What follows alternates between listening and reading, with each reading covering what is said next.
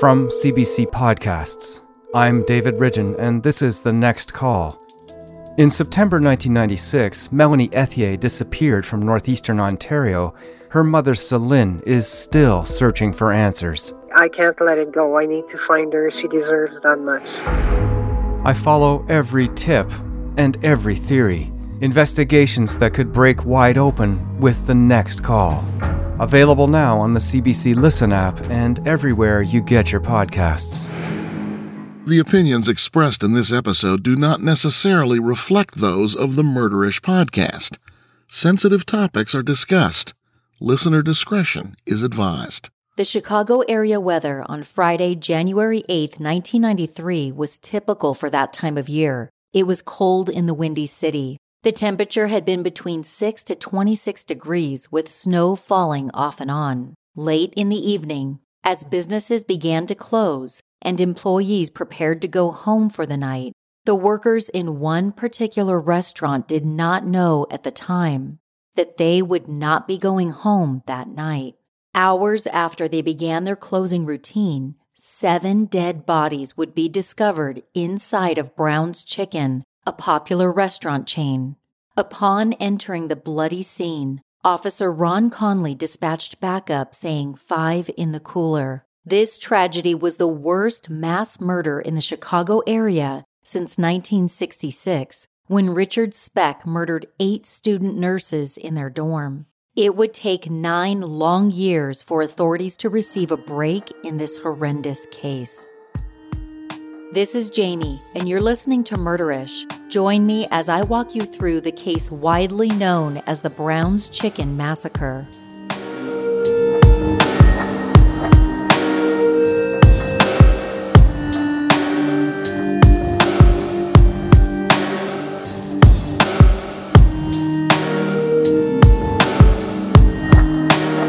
The village of Palatine, Illinois, is a suburb about 30 miles northwest of Chicago.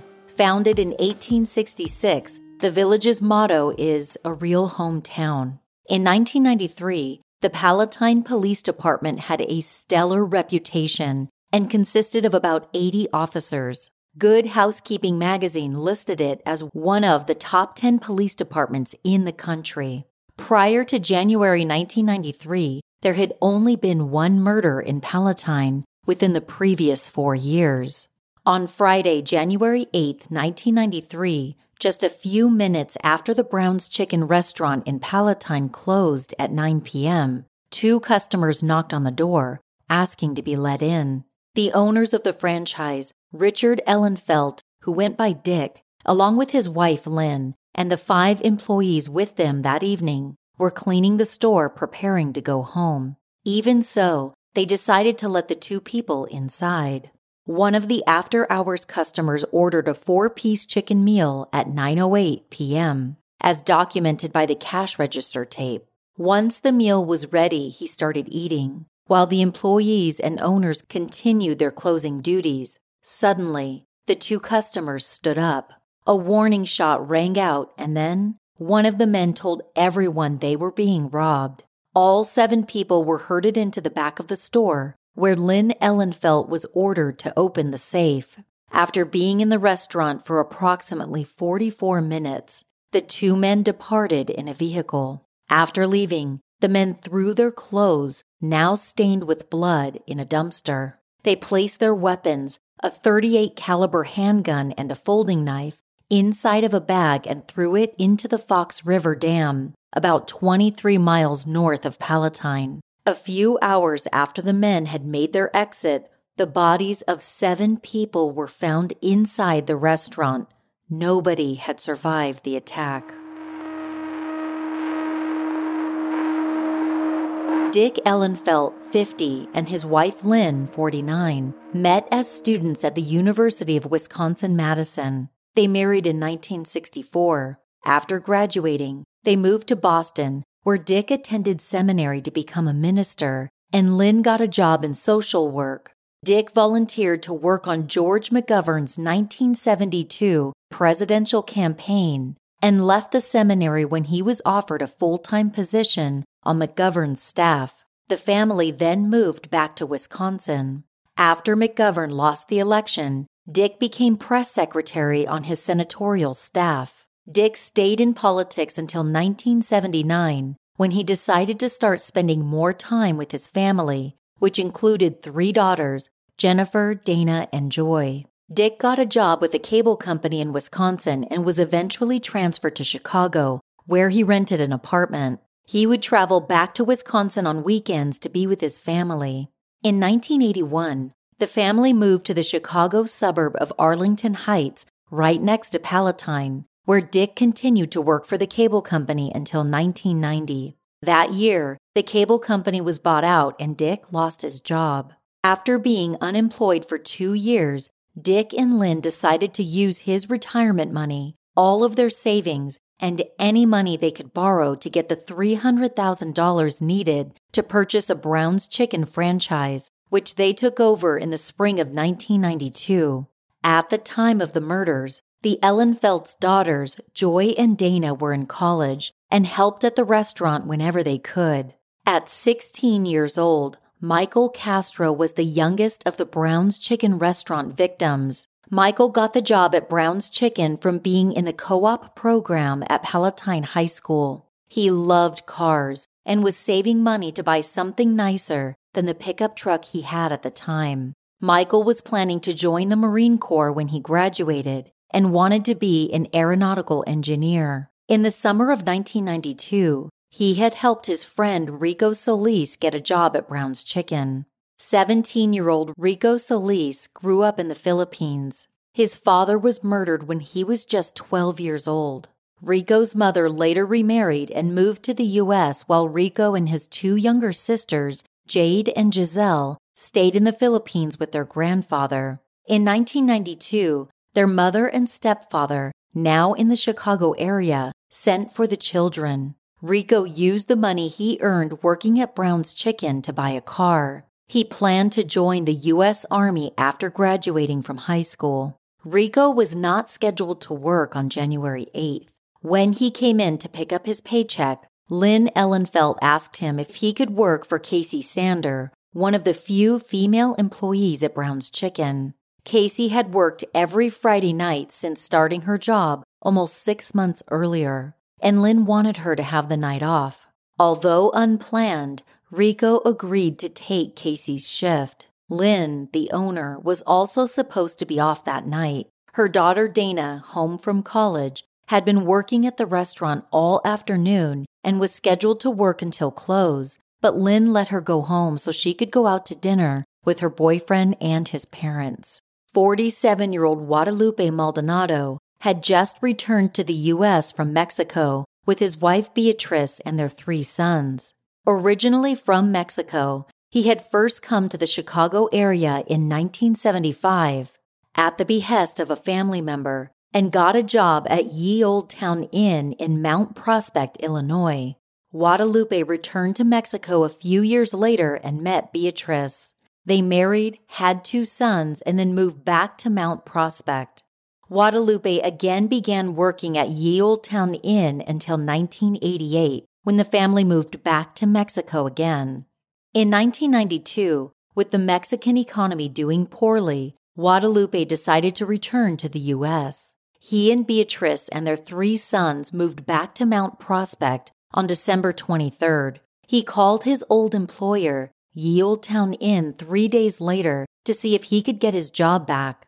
The manager definitely wanted him, but they didn't have any openings at the time. Guadalupe began filling out applications at different restaurants, which brought him into Brown's Chicken to apply. He was hired on the spot. On January 8th, the night of the murders, he had received his first paycheck. 32-year-old Tom Menez had lived in Palatine his entire life. He and his identical twin brother, Jerry, were the youngest of 6 boys. They were named after the popular cat and mouse cartoon that originated in the 1940s. On the day of the murders, Tom's best friend, Dirk Mesner, said he asked him to call in sick so they could go hunting.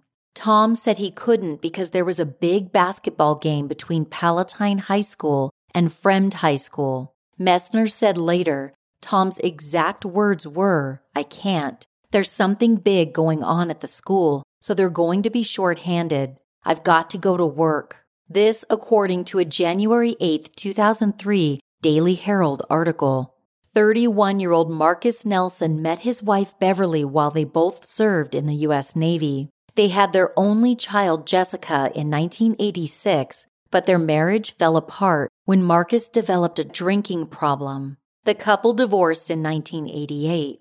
Marcus left the Navy and moved to Chicago, where he had lived as a child. He worked several jobs and sent money to Beverly and Jessica, hoping to reconcile. When Marcus's job moved out of state and he couldn't find another, his unemployment and unhappiness over the divorce led to depression, and his drinking got worse. He checked himself into rehab at Forest Hospital in Des Plaines, Illinois.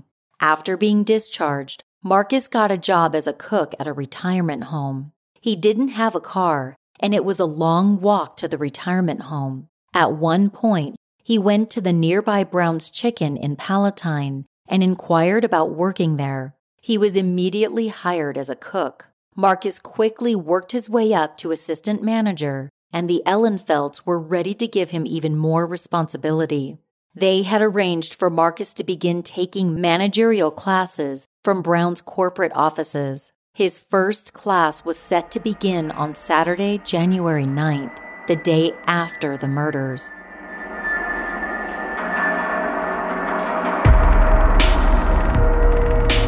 If you peep my Instagram stories, you will see that my German Shepherd Shadow is my best friend and star of most of my social media posts. His safety and happiness mean so much to me. This is why I am so excited to use the Halo collar on him. Check this out. Halo collar is a smart dog collar that tracks your dog with GPS, and it also trains and protects your dog. Here's how it works. Halo collar allows you to set up fences by simply walking the perimeter of the area with the collar, or you can set up fences in the Halo app. Shadow loves to run free off the leash, but I worry about his safety when we do this. With Halo collar, Shadow can run free, and I don't have to stress because I know exactly where he is, and the fences I set up will keep him confined to a certain area. A lot of the hiking trails I take Shadow on don't have cell service, but it's not an issue because Halo collar works without cell service or Wi-Fi. I love that Halo collar has tech built in that allows me to train and offer feedback to Shadow through the collar in my own voice. Finally, there's a solution to providing peace of mind while allowing my fur babe to do what he loves, roam free off the leash. Take advantage of this special limited time introductory offer today. Save 20% on your Halo collar by going to shophalocollar.com/murderish. That's shophalocollar.com/murderish to save 20%. You must go to this site to get this offer, and it can only be gotten here. shophalocollar.com/murderish. With all the stuff I lug around each day, I need a good bag to hold everything and keep it organized. I recently found Hedgren, a global brand that makes essential bags and travel gear that look good and are functional at the same time. In fact, Hedgren's core values when it comes to their bags are smart functionality, affordability, intuitive design, freedom of movement, style, and sustainability. I've been carrying my water-repellent Hedgren Aura backpack for weeks now, and I love how lightweight it is and that it safely holds all of my podcast gear while keeping everything organized. It's made with sustainable nylon and comes with a 2-year warranty. I recently took my Aura backpack with me on a trip, and I carried it through the busy airport. The straps never dug into my shoulders, and it fit perfectly under the seat in front of me on the airplane. Hedgren offers bags and travel gear for women and men, and unique styles that you will love. My husband really likes the Hedgren duffel bag, and I've got my eye on their crossbody bag. Hedgren cares about quality. Their products are extremely durable, and they also care about the planet and sustainability. Order a Hedgren bag and receive 20% off by going to hedgren.com/murderish. Use promo code MURDERISH20 at checkout and enjoy free shipping with your purchase. That's hedgren.com/murderish and use promo code MURDERISH20 at checkout for 20% off and free shipping. Around 11 p.m. that fateful Friday, Michael Castro's parents, Manny and Epifania, could not wait any longer. Their son was always home on time. Manny drove to Brown's Chicken, where he saw his son's pickup truck in the parking lot. Feeling somewhat satisfied, he went back home, hoping Michael had gotten a lift from a coworker. When he got home, Michael still wasn't there. A little while later, the Castros got a call from Evelyn Urgina, Rico Solis's mother. Rico had also not returned home from work. Evelyn asked if her son was at their house, but he wasn't. Around midnight, Palatine police officer Ron Conley was called to the parking lot of Brown's Chicken. Someone had reported a man standing outside of the restaurant. When Conley arrived, he saw Pedro Maldonado, who told him his brother Guadalupe worked at Brown's Chicken and had not come home after work. Pedro said his brother was always home by 9:30. Conley told Pedro that his brother probably just went out with some friends and that he'd be home soon. Despite Conley's statement, Pedro noted that his brother's car was still in the parking lot. A little while later, Manny Castro called the Palatine PD to report both Michael and Rico as missing. Then he and Epifania drove back to Brown's Chicken, where they saw Palatine police officer Dan Bonneville around 1 in the morning. Bonneville told them that Michael was probably out with friends and not to worry. Then, Officer Bonneville left. The Castros waited in the parking lot for a while, then drove to the police department to file a missing persons report on their son. Officer Bonneville later filed a police report claiming that while he was at the restaurant, he walked around the entire perimeter and checked on all of the doors. His report indicated that all of the restaurant doors were locked. After filing the missing persons reports, Manny returned to Brown's Chicken around 3 a.m., where he met Officer Conley. At the time, the two of them decided to check the doors of the restaurant.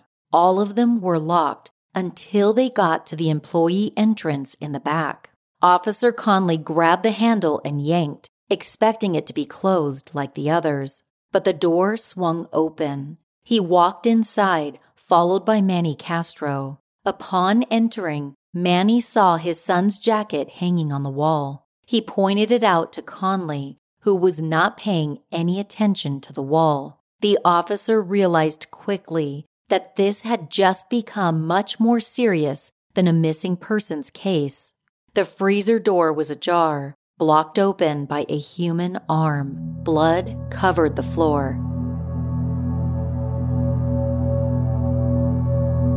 Officer Conley stepped in front of Manny Castro and told him he could not go any further. The restaurant had become a crime scene.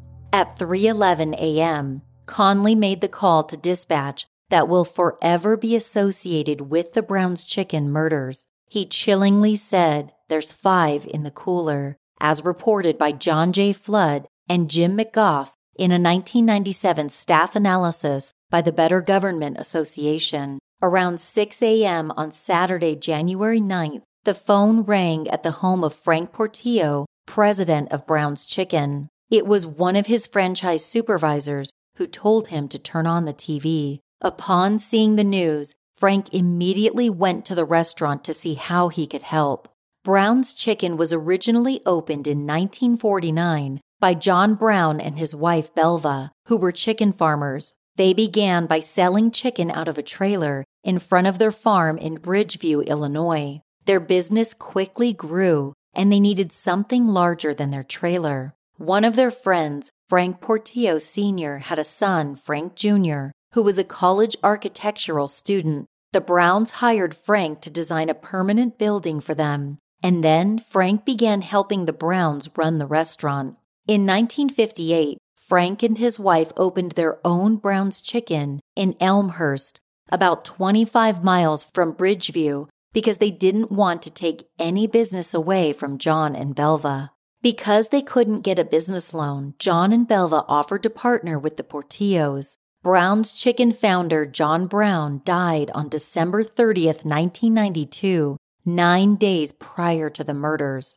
Around 3:30 on Saturday morning, Palatine Deputy Police Chief Jack McGregor received a call from Sergeant Bob Hawes, the overnight watch commander.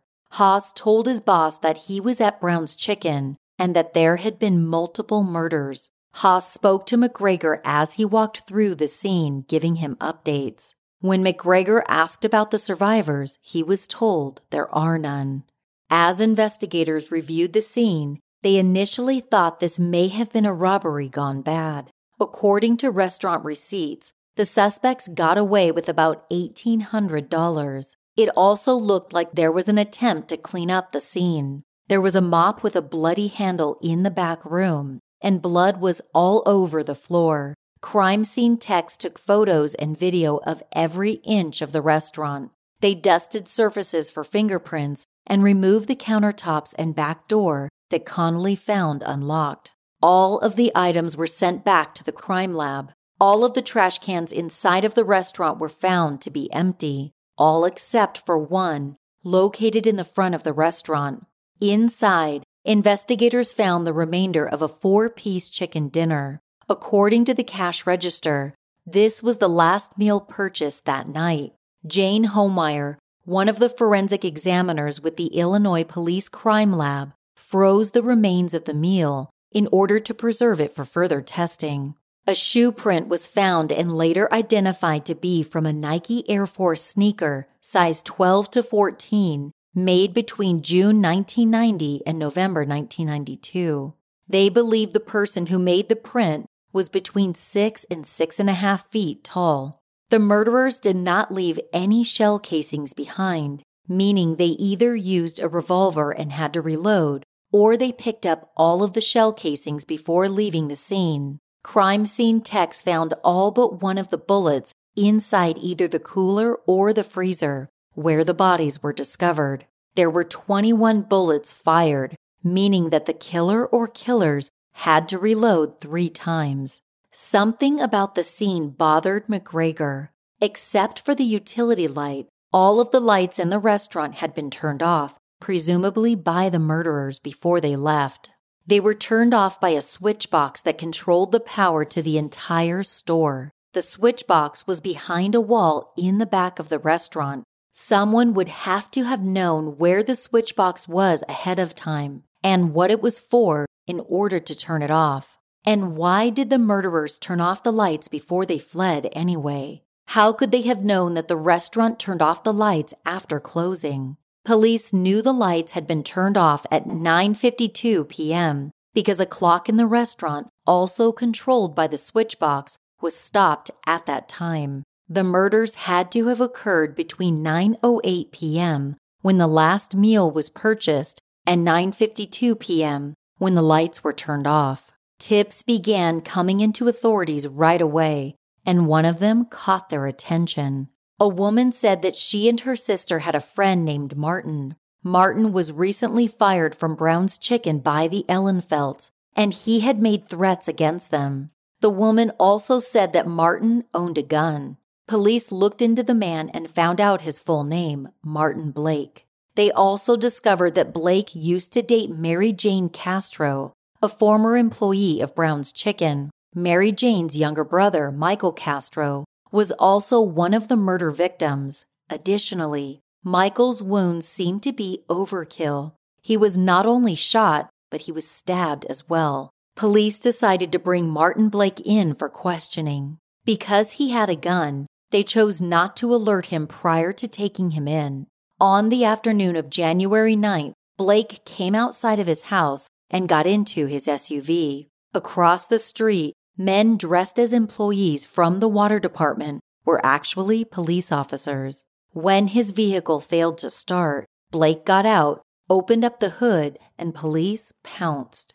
As reported in a January 8, 2003 Daily Herald article, according to officers, Blake said, "Is this about last night?" Back at the Palatine police station, Blake was held for 2 days while being questioned. He said he was out drinking with friends the previous evening. Police spoke with his friends who backed up his story. With no reason to hold him, Blake was released from custody and the investigation continued. A task force involving over 100 members from over 20 agencies was quickly formed. Bob Skigalski, a criminal profiler with the FBI, told the task force that he believed there must have been at least 2 murderers involved, possibly as many as 4. He said that the gun being reloaded showed a lack of planning, which indicated that the suspects were probably young, likely between 18 to 25 years old.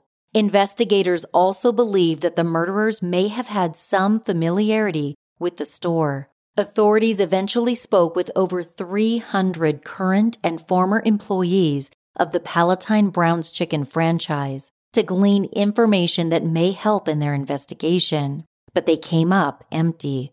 A year came and went, and during that time, the task force received over 3,000 tips, examined more than 1,000 leads, and the crime lab spent over 1,600 hours processing evidence. People in the community were highly motivated to find out who committed the murders, and they raised over $120,000 as a reward to help find the killers. At the end of the first year, over 24 investigators were still working the case full-time. After 3 years, the number had been reduced to 7. In January of 1996, at the 3-year anniversary of the murders, the Palatine Police Department called a press conference.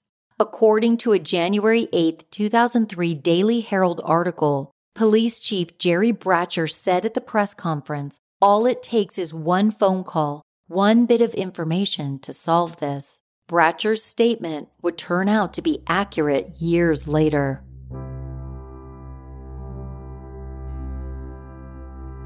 In 1997, the Better Government Association, or BGA, a watchdog organization dedicated to accountability and transparency in government, released a 38,000-word report entitled Patent Malarkey, Public Dishonesty and Deception, the Brown's Chicken Massacre. The report blasted the Palatine PD's handling of the murders.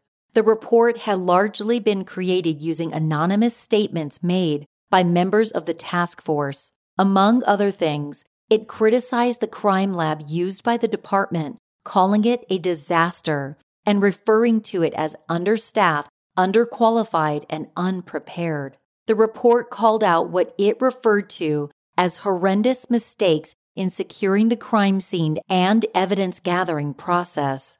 This, according to a December 15, 2005 article found at restaurantbusinessonline.com. The report further claimed that police contaminated the crime scene immediately by allowing more than 50 people to enter the building. It accused the department of countless mistakes and resulting cover-ups in the Brown's Chicken murder investigation. The report was especially critical of Palatine Police Chief Jerry Bratcher. The report also mentioned Officer Dan Bonneville's claim that he had personally checked all the outside doors, finding them to be locked. The BGA document went on to explain that Officer Dan Bonneville is the son of Bob Bonneville, who in 1993 was the police chief of Prospect Heights, Illinois, a suburb about 6 miles east of Palatine. Bob Bonneville was also a good friend of Palatine Police Chief Jerry Bratcher. In December of 1992, Dan Bonneville was almost fired from the Palatine PD by Bratcher for getting into an altercation with an officer from another department. Bratcher eventually decided to give his friend's son a 30-day suspension, the longest suspension allowed on the force without having to fire the officer. Bonneville had just come off of his suspension a few days before he was called to Brown's Chicken. In April of 2000, DNA testing revealed that saliva found on the chicken dinner recovered from the restaurant trash can did not match any of the 7 victims or anyone working at the restaurant in January of 1993. A few months later, The Illinois State Crime Commission released a report that said the Palatine PD investigated the case properly, which was in stark contrast to the 1997 BGA report. On April 27, 2001, the building at 168 West Northwest Highway, where the murders occurred, was demolished. Jennifer and her sisters wanted to keep the restaurant open after the tragedy, but realized it was not going to be possible. Even if they could do it on their own, customers would not want to come to a restaurant where 7 people were murdered. Finally, in March of 2002, over 9 years after the crimes took place, when the hopes of the victims' loved ones and the investigators had long since dwindled, the lead they had all been waiting for came in. Lead number 4842 was the one that finally broke the almost decade-old case wide open. As Chief Bratcher said in 1996, all it takes is one phone call. A woman named Melissa Oberly called a friend of hers at the Palatine PD and told her that she had a friend she knew from high school who needed to speak with someone about the Brown's Chicken Massacre from 1993. As it turned out, her friend knew a lot, and she was finally ready to talk about it.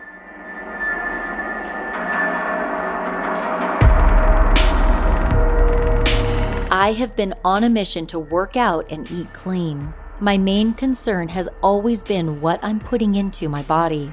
Luckily, I found Gainful, a personalized nutrition system that's made specifically for my body and the goals I want to achieve. All of Gainful's products have ingredients you can pronounce and 0 artificial colors or flavors. I've been taking Gainful's pre-workout protein, and I love that it's low-carb, 95% lactose-free, soy-free, and it delivers 19 grams of protein per serving.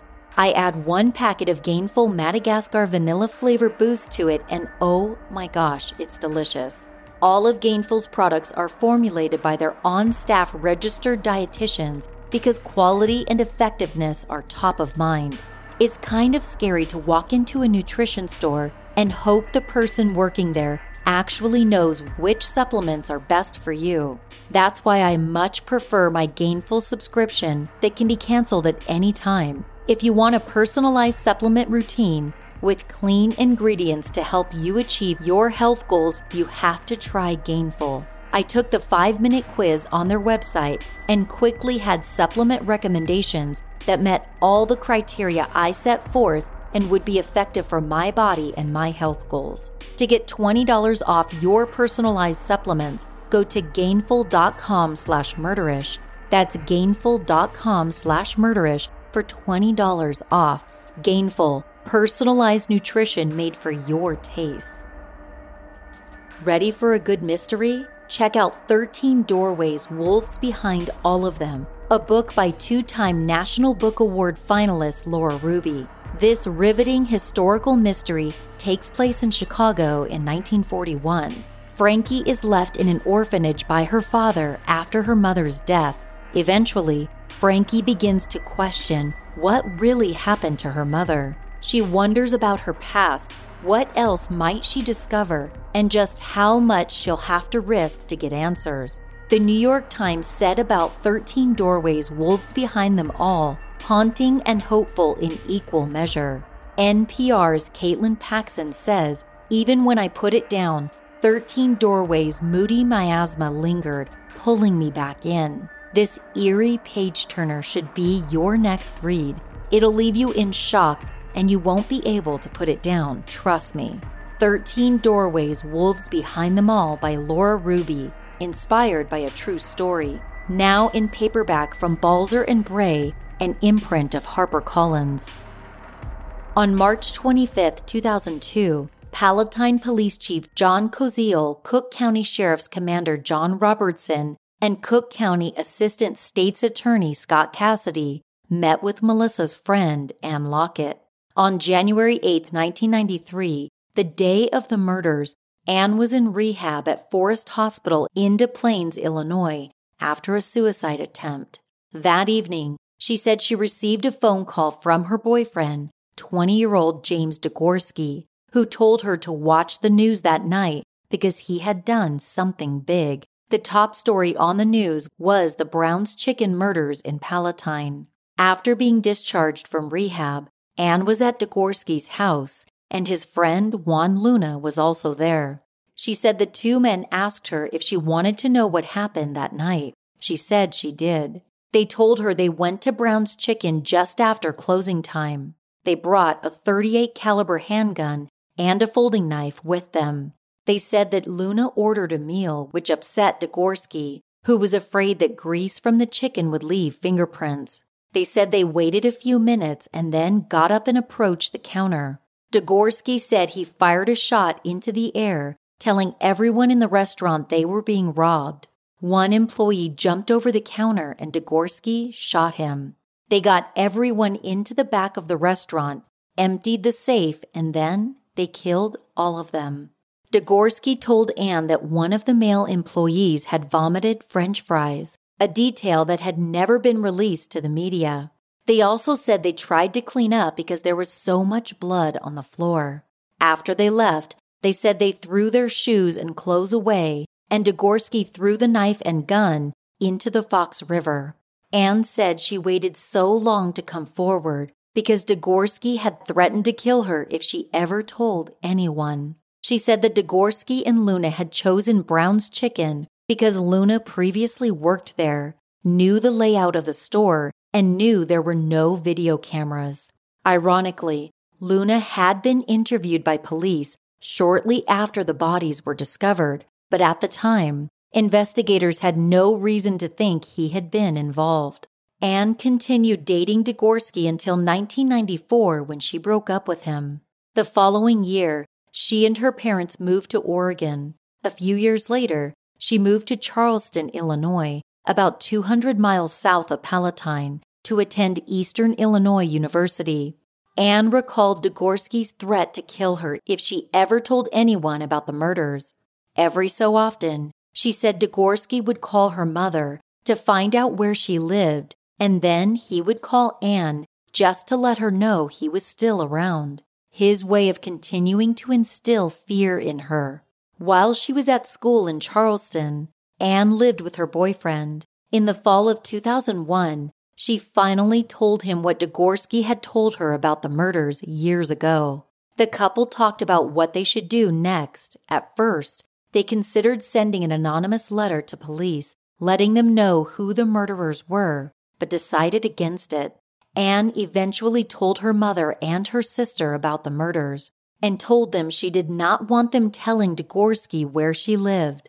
In March of 2002, she asked Melissa Oberly to forward a letter to police so it couldn't be traced back to her. When Melissa asked her what she wanted to write in the letter, Anne told her about the murders. Melissa said she had a friend in the Palatine PD who could help, which led to Anne agreeing to speak with police about what she knew. Along with the information she got from Degorski, Anne told police something else. There was another friend who knew everything that happened, Eileen Bacala. Authorities caught up with Eileen, and she backed up everything Anne said. On May 9, 2002, Bill King, a sergeant with the Palatine PD, received the call investigators had been waiting on for over 9 years. After law enforcement received the names of the two men who supposedly committed the murders, they obtained a DNA sample from Luna the following month. The Illinois State Police Crime Lab was then able to produce a DNA match to the chicken meal that had been discarded in the restaurant trash can. The DNA matched Juan Luna. On May 15th, Eileen Bacala met with police to tell them what she knew.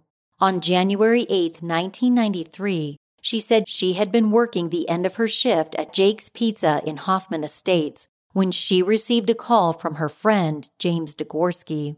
Degorski told her that he and Luna had done something big and they needed to be picked up. She said she met them in the parking lot of a Jewel Osco in Carpentersville, where they left Luna's car and got into hers. Eileen said she drove Degorski and Luna back to her home, where they got high and split the money from Brown's Chicken. Eileen said that Degorski paid her $50, which she claimed was repayment for money he owed her. A few hours later, Eileen dropped Luna off in the Jewel Osco parking lot where his car was parked. She said that Degorski asked her to drive by the Brown's Chicken, and when they did, they saw police cars and ambulances. Eileen said that Degorski told her he and Luna had killed everyone in the store. She said she went with Degorski to a car wash the next day to help him clean up Luna's car. Eileen also gave Luna his alibi to police, telling him that he was with her the night of the murders, which is likely the reason investigators cleared him as a suspect so quickly after the murders. On Thursday, May 16th, Luna and Degorski were both taken into custody. Luna was arrested at a gas station in Carpentersville, Illinois, where he lived with his wife and son. Degorski was arrested at his job in Indianapolis. Both men confessed, and Luna's confession was videotaped. On May 18th, both men were officially charged for the murders. In his confession, Luna said he slashed Lynn Ellenfeld's throat. When Degorski handed him the gun and told him to shoot, he said he started shooting into the cooler, but he didn't know if he hit anyone. According to a March 28, 2007 Chicago Tribune article by Carlos Sadovi, Luna said, "I wasn't really aiming for anybody to get shot or anything like that, just to scare them because I didn't want to hurt anybody anymore. They were yelling, 'Don't shoot us, please don't shoot us.' Their hands were shaking." Then Degorski took the gun and started shooting. Guadalupe Maldonado, Marcus Nelson, and Michael Castro were shot twice. Lynn Ellenfeld was shot once. Rico Solis was shot 3 times. Guadalupe, Michael, and Rico were shot in the hands or arms, which suggested that they put their arms up to try to protect themselves from the bullets.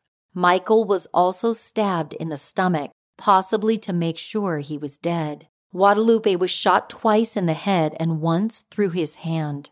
In the other walk-in cooler, Richard Ellenfeld and Tom Menes must have heard the shots and thought it was a robbery, as $90 was found inside Tom's sock and one of Richard's credit cards was found inside of a box in the cooler. Degorski admitted that he had shot and killed both of them. Richard was shot 5 times in the head, back, and shoulder. Tom was shot 3 times. Luna said that before they left, Degorski went around to the victims, kicking some and hitting others with a broomstick to make sure there were no survivors.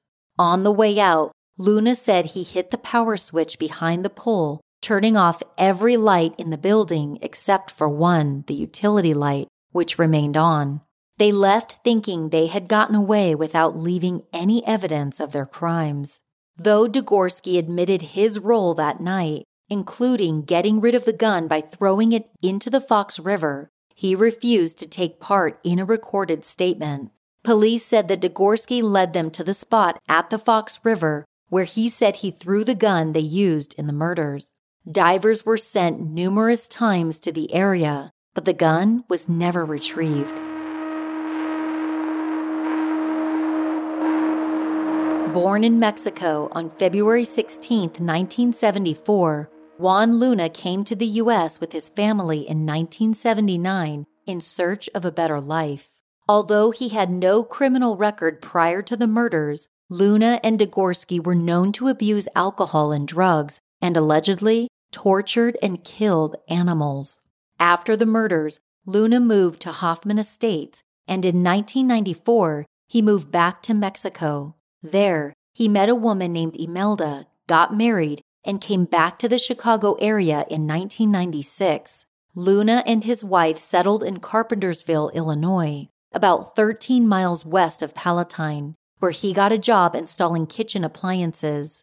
Imelda gave birth to their son in 1997. Luna's criminal record was clean except for an arrest in 1999 for writing a bad check in the amount of $100. James Degorski was born in Chicago on August 20th, 1972. Unlike Luna, he did have a criminal record prior to the murders. In 1990, he and some friends broke into a construction trailer.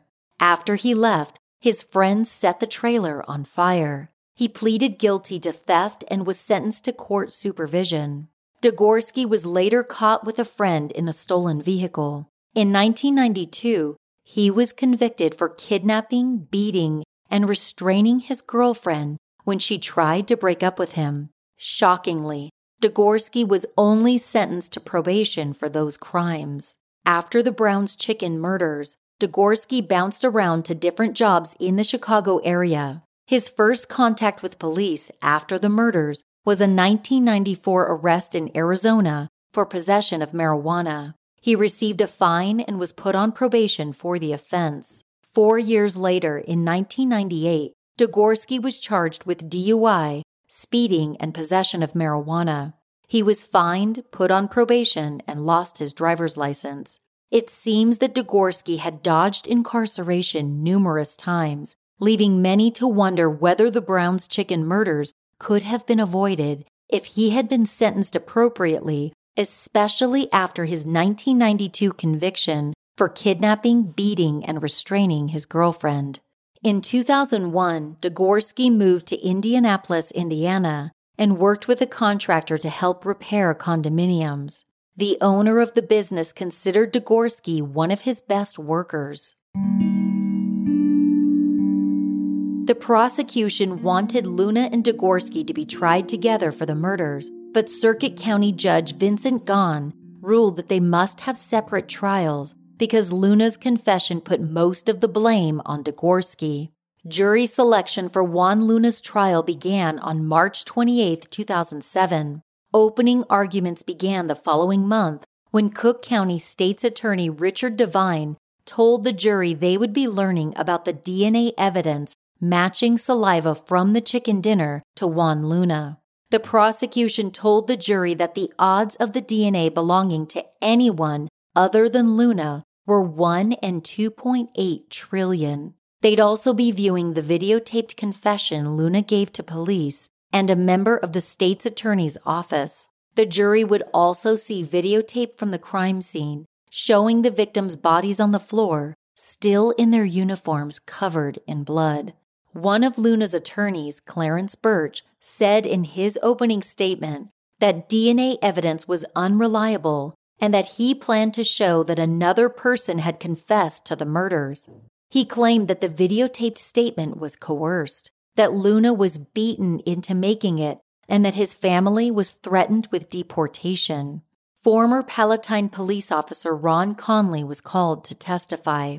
He told the jury about going into the building with Manny Castro and stopping him from going any further once he saw a hand and a foot holding the freezer door open. Conley said the best way to describe it would be a mass of humanity, one body on top of another, arms and legs on top of each other. This according to an April 13, 2007 TwinCities.com article.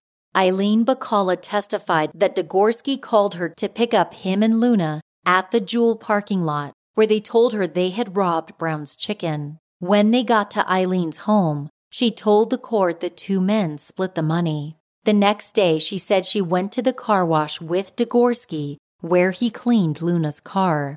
Eileen went on to testify that a few weeks later, she was at Degorski's house with Degorski and Luna told her about slitting Lynn Ellenfeld's throat.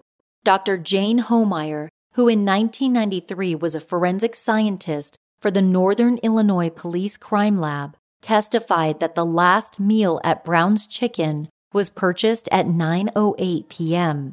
She said the trash bin on the west side of the restaurant had very little in it, suggesting that it had been recently replaced. She said the trash bin contained a cardboard container with 4 pieces of chicken and bones, French fries, biscuits, coleslaw, and paper napkins. She compared the items in the garbage can with the receipt and believed it matched that of the last meal on the register. She said the items were sealed in plastic and sent to the lab. Homeyer testified that she later found one napkin that contained a partial left palm print. The defense went after the prosecution's evidence, claiming that Luna's confession was coerced, the DNA had been damaged from improper storage, and the witnesses were liars.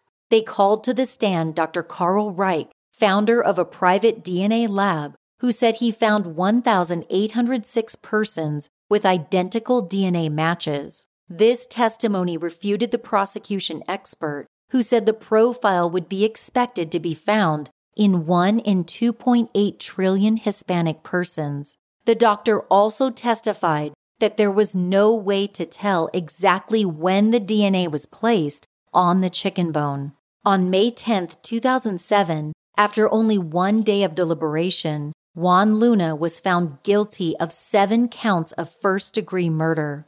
As more than a dozen officers lined the walls of the courtroom, Judge Gahn warned the courtroom that he would order the officers to arrest anyone who did not keep quiet after the verdict was announced. During the penalty phase, defense attorney Clarence Birch told the jury that the prosecution's portrayal of his client as a monster was incorrect. Birch said that Ann Lockett and Eileen Bacala were liars who gave inconsistent versions of their stories and had no evidence except for what they claimed Degorski told them. He then asked for his client to receive life without parole. During his rebuttal, Cook County State's Attorney Scott Cassidy showed the jury pictures of the 7 victims. He told them to follow the law, not to give sympathy to Luna or the victims, just follow the law. On May 17th, after 2 hours of deliberation, the jury decided that Juan Luna should spend the rest of his life in prison instead of receiving the death penalty. Luna held his breath before the decision was announced, then hugged his attorneys. Jennifer Schilling, the oldest daughter of Richard and Lynn Ellenfelt, said the family respected the jury's decision and that they were personally against the death penalty. She did say that she wished Juan Luna's family would admit that he was guilty. Degorski's trial was going to be more difficult. Unlike Luna, the prosecution had no DNA linking him to the scene. The prosecution would have to rely heavily on witness statements. Their main witnesses would be Ann Lockett and Eileen Bacala, but they also had a person who was on the medical staff at the Cook County Jail who treated Degorski. The medical staff member apparently asked Degorski how he could live with himself after killing the people at Brown's Chicken, and Degorski apparently replied, "It was just for fun, a thrill." This according to an August 4, 2009 Daily Herald article by Christy Gutowski. Assistant State's Attorney Linus Kelesius led the prosecution. Mark Levitt was the lead defense lawyer for Degorski. During voir dire, over 80 prospective jurors were dismissed for religious or political beliefs regarding capital punishment, financial hardship, medical issues, and difficulties with English being a second language. During opening statements on August 31st, the prosecution reiterated Luna and Degorski's claims to friends about wanting to do something big and accomplishing that with the robbery and 7 murders. Assistant State's Attorney Lou Longatano told the jury how each of the 7 victims were murdered.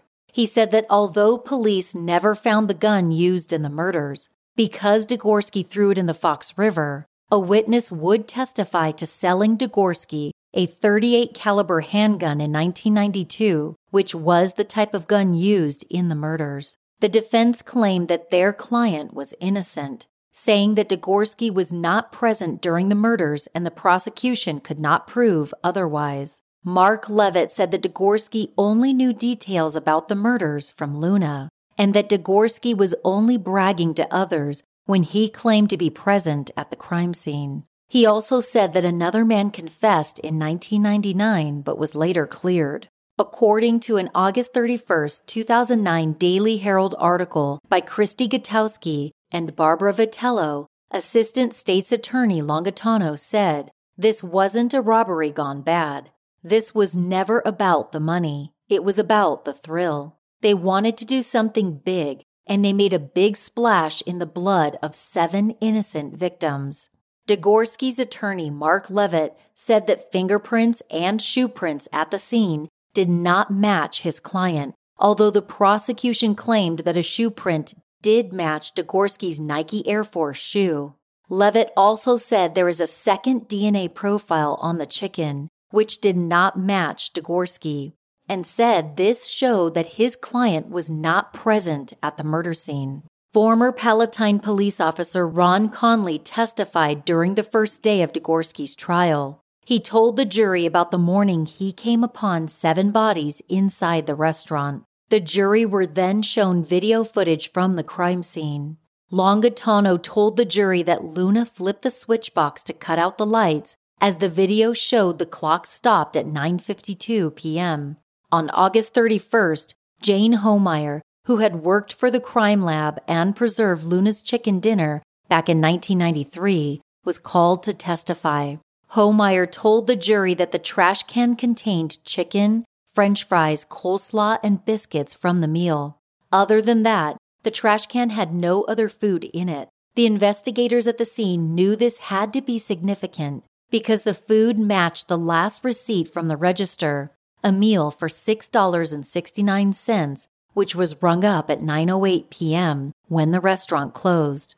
2 DNA profiles were found from the chicken meal. One matched Juan Luna, the other could not be identified.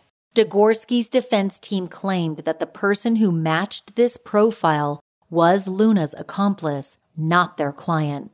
Eileen Bacala testified again and reiterated what she had said on the stand at Luna's trial, saying that Degorski admitted to her that he and Luna committed the murders. The prosecution called Matt Wizentek to the stand, who testified that he stole a .38 caliber handgun from a friend's home in 1992 and later sold it to Degorski for $50.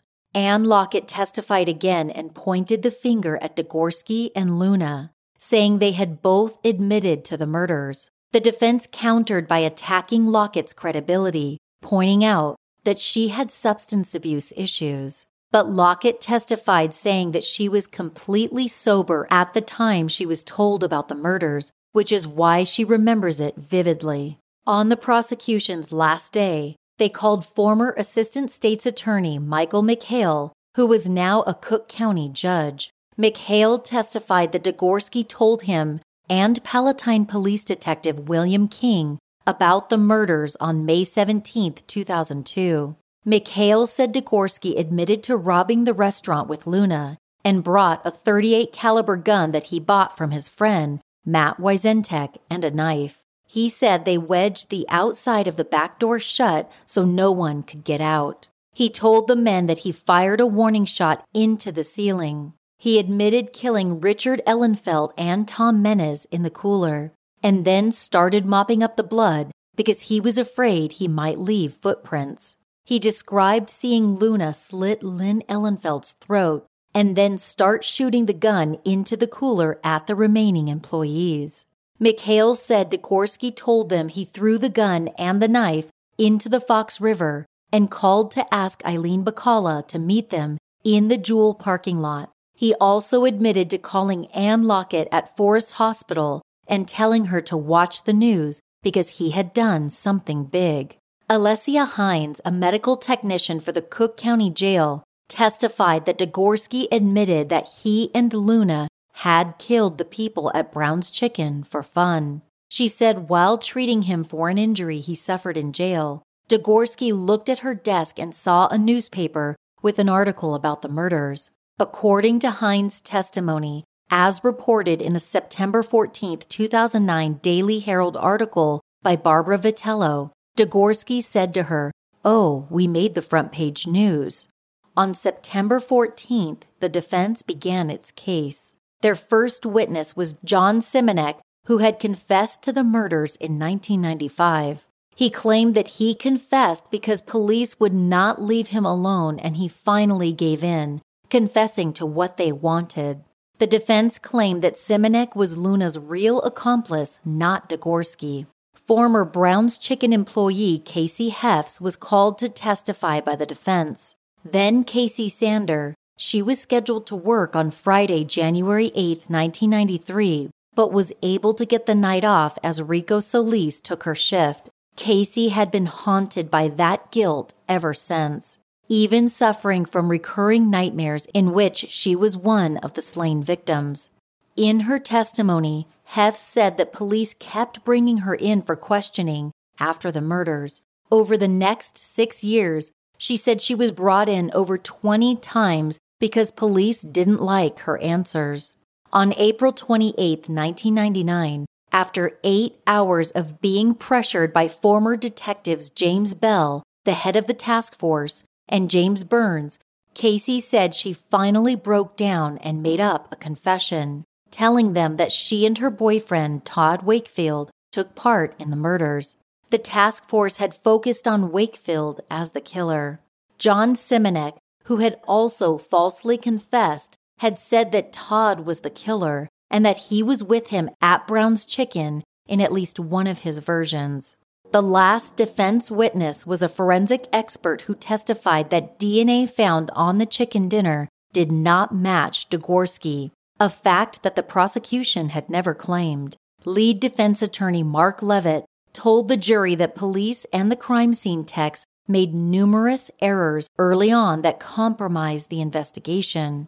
On September 22nd, the defense rested.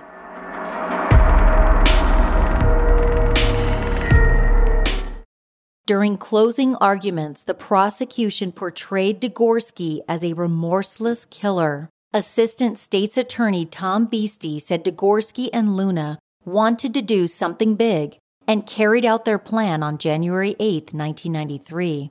Defense attorney Mark Levitt closed out his argument saying that his client was a 20-year-old who bragged to friends about murders he never committed in order to get attention. He said Degorski only knew the details he told people from talking with Luna.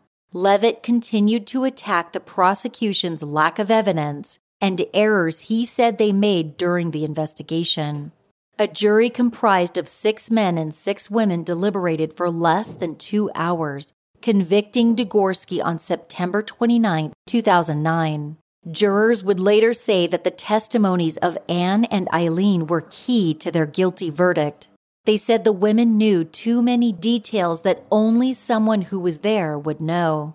The jury also said they believed that Degorski was the leader of the 2 killers. During the sentencing phase, Mark Levitt, one of the defense attorneys, told the jury that his client had been abused both physically and sexually as a child. In response to Levitt's plea for mercy, State's Attorney Tom Beastie showed the jury pictures of Degorski's victims. Do you think they were pleading for their lives? Do you think they were begging for mercy? He slaughtered them that night. He wanted to do something big, and he wanted to be famous. Well, he did do something big, and he is famous, and now it's his judgment day. This according to an October 20th, 2009 NBC Chicago article by Andrew Greiner. On October 20th, the jury voted 10-2 for the death penalty, which resulted in Degorski being sentenced to life in prison without the possibility of parole. The 2 jurors who voted against the death penalty later said they were swayed by the witnesses the defense put on during the sentencing phase. The day before the decision, on October 19th, the Palatine Village Council approved plans for Chase Bank to build a branch on the site of the former Brown's Chicken restaurant where the murders occurred. Degorski and Luna each filed a series of appeals after their trials, all of which were denied. The Brown's Chicken Corporation never recovered after the murders. In January of 1993, there were 115 Brown's Chicken locations in existence. By January of 2005, there were only 50. Customers had lost interest in the restaurant after the brutal murders. President of Brown's Chicken, Frank Portillo, sold some of the restaurants to pay off a $3 million loan he owed to a bank. In 1995, Michael Castro's parents sued Brown's Chicken, claiming the corporation did not do enough to protect their son. Rico Solis's mother joined the lawsuit the next year. The case, however, was dismissed. The judge ruled that the corporation could not be held responsible for the murders because it had left security measures to the owners of the franchises. In December of 2009, Brown's Chicken filed for Chapter 11 bankruptcy after losing a lawsuit, which was filed by Thomas Kenefick, the minority business owner. In a 2010 October interview, Frank Portillo discussed how Luna and Degorski's actions had the effect of not only murdering 7 innocent people and destroying their families, but also ruining Brown's Chicken, the company and the franchise owners.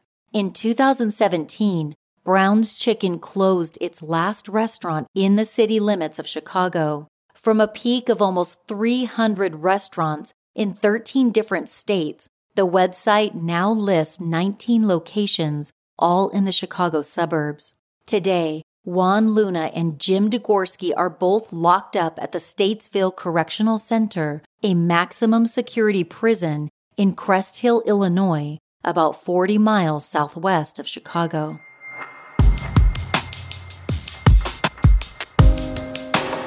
Thanks for joining me on this episode of Murderish. Don't forget to subscribe to or follow my new podcast, Judgy and Juryish. It's available wherever you listen to podcasts. Also, I will be on Podcast Row at CrimeCon 2022 in Vegas. You will not want to miss this event. Use promo code MURDERISH to get 10% off a standard badge. That's code MURDERISH for 10% off. See you at CrimeCon next year. Check out murderish.com if you want to buy Murderish merch like t-shirts, face masks, and more. If you can't get enough Murderish, subscribe to our Patreon service to get immediate access to bonus content only available to Patreon subscribers. There's a link to go behind the scenes and become a Patreon subscriber at murderish.com. Thank you to Angelina and to Michelle Z for becoming Murderish Patreon subscribers. I appreciate you guys so much. If you haven't joined the Murderish Facebook discussion group, do it. We have so much fun in there. You can also find me on Twitter at MurderishPod and on Instagram at MurderishPodcast. If you'd like to support the show in other ways, tell a friend about Murderish or write a review in your favorite podcast app. Murderish is mixed and mastered by John and Jessica Buchanan of Audio Editing Solutions. Music is by Nico of We Talk of Dreams. This episode was researched and written by Steve Field. A list of sources used for this episode can be found at murderish.com. As always, Ishers, thank you for joining me on another episode of Murderish. And remember, listening to this podcast doesn't make you a murderer. It just means you're murder-ish.